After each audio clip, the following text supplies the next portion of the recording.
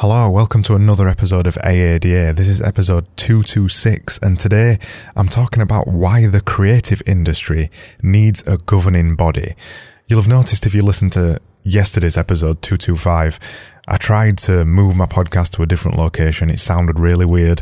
I've moved it back again. I've moved it back up into the loft because it's less echoey in here and I prefer the sound of it. Downstairs there's less noise, as in there's less car traffic, that kind of stuff you can probably hear in the background occasionally on this one. But when I was downstairs it was so echoey and I don't understand how it was echoey. It's a smaller room and it shouldn't have echoed that much. Anyway, it did. So today I'm not talking about echo, I'm talking about why the creative industry needs a governing body. So the creative industry really encompasses a lot of businesses. It encompasses web developers and web designers and graphic designers and everybody in between, app developers, copywriters, artists, illustrators. There's so many facets to the creative industry. It even includes people like film producers and directors and script writers, just everybody. There's so many facets to the creative industry. So it'd be difficult to make a governing body for the entire thing. But when I'm talking about the creative industry today, I'm particularly really talking about my experience. I'm talking about the creative and digital sector. I'm talking about web designers, graphic designers, those kind of people, the people that I know and the people that I know for definite. We really need a governing body. And a governing body is not an unusual concept. There's lots of industries out there that have got governing bodies. If you take lawyers, for example, if you take solicitors, people like that, they've got to pass the bar and there's a governing body that governs that. And if you want to become a doctor, you can't just rock up and start being a doctor. You've got to take the training, and there's governing bodies for doctors and the medical profession and things like that. In the creative industries, we're not so lucky. Anybody with a laptop can rock up and become a designer, or claim they're a designer, or they can claim they're a web developer, or claim they make apps. Literally anybody can do this. You could go set up a website tomorrow and start doing it. And that's really why I think there should be some kind of governing body. That is the overarching tone of the things that I'm talking about today. That we desperately need a governing body because we need to start getting rid of some of the shysters in our industry and only promote professionals who are doing these things correctly. The first thing I want to mention though is standardization. When you've got a governing body, whether you like it or not, there's an element of standardization to your industry. If you look in the construction world, for example, there's building regulations and things like that exist that say that buildings have got to meet particular criteria and buildings have got to be built in a certain way. They've got to make sure people don't die in a fire too easily in a house and all those kind of things. There's lots of standardization to just construction, for example.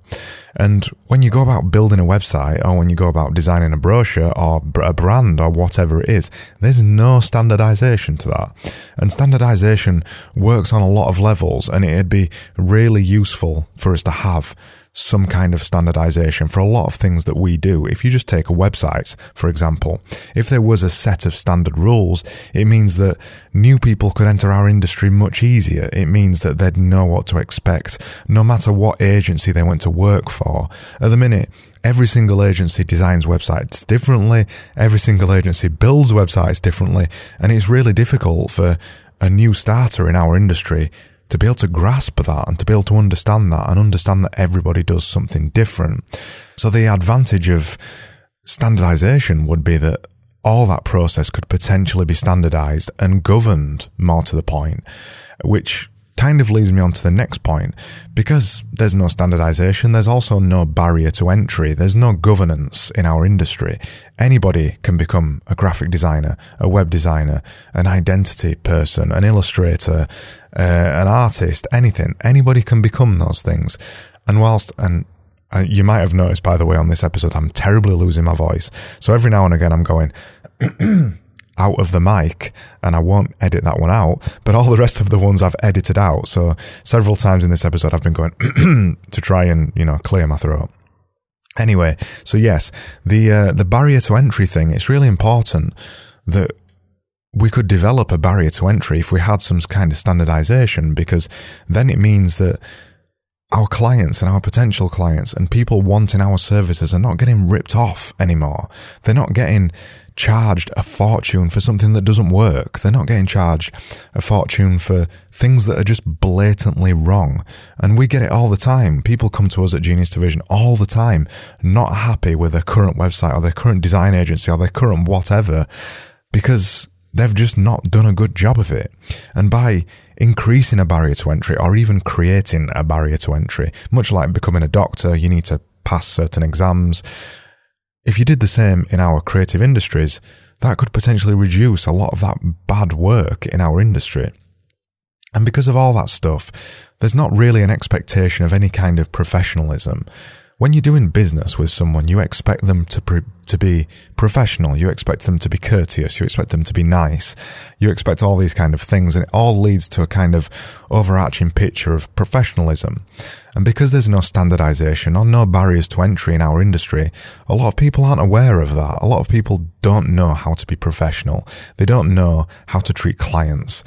And all that kind of stuff could be taught or could be demanded if there was a barrier to entry, and if there was some kind of standardization, if there was some kind of standardization of how we have to treat clients and how we have to treat potential customers, that'd help increase the professionalism of our industry and also help increase the profile of our industry. Because I still think a lot of people, when I tell them I'm a graphic designer and a web designer, I think a lot of people still think that I just work in my bedroom, that it's not a real career, that I just colour in all day.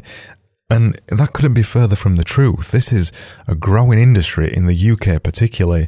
It's huge and it's outgrowing nearly every other industry in the UK right now as well. It's big business, and there's big businesses doing the kind of things that I do.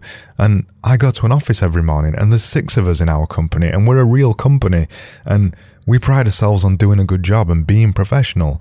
We're not just back bedroom designers. We're not just back bedroom developers. And a lot of that perception could change if we just dedicated ourselves to a certain level of professionalism and made some standards for professionalism. And I also think that with the standards of professionalism, it'd help new employees as well. They'd know exactly what to expect. They'd know how the process was going to work. They'd understand what's expected of them professionally. And also the client would understand. They'd understand the service that they were going to get. And they'd understand the process. And they'd understand what they was going to receive. And it'd just make all around a better experience for our clients, our customers, our potential people who are coming into the industry, the students who are learning our craft, just everything. It's a no-brainer that this needs to happen. And I think it will happen at some point in the future. We're still a relatively young industry. We're still probably 15 to 20 years old, maybe not even 20 years old. And it's only really in the last sort of 10 years that this has kind of started growing and growing and growing. We'd expect to see something like this starting to develop over the next 10 years.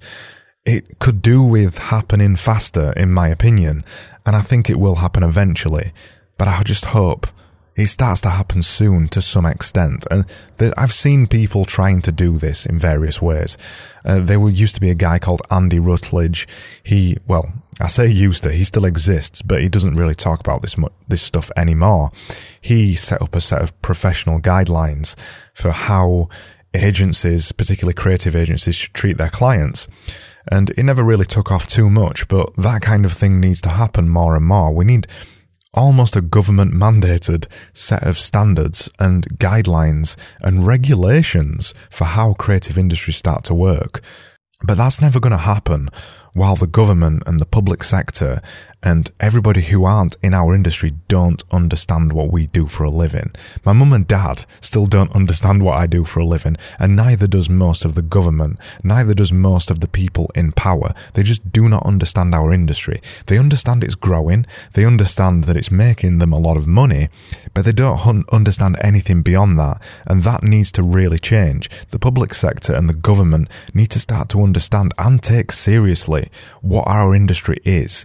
And that also goes for ourselves. We need to start taking ourselves more seriously and really consider developing a governing body for our industry.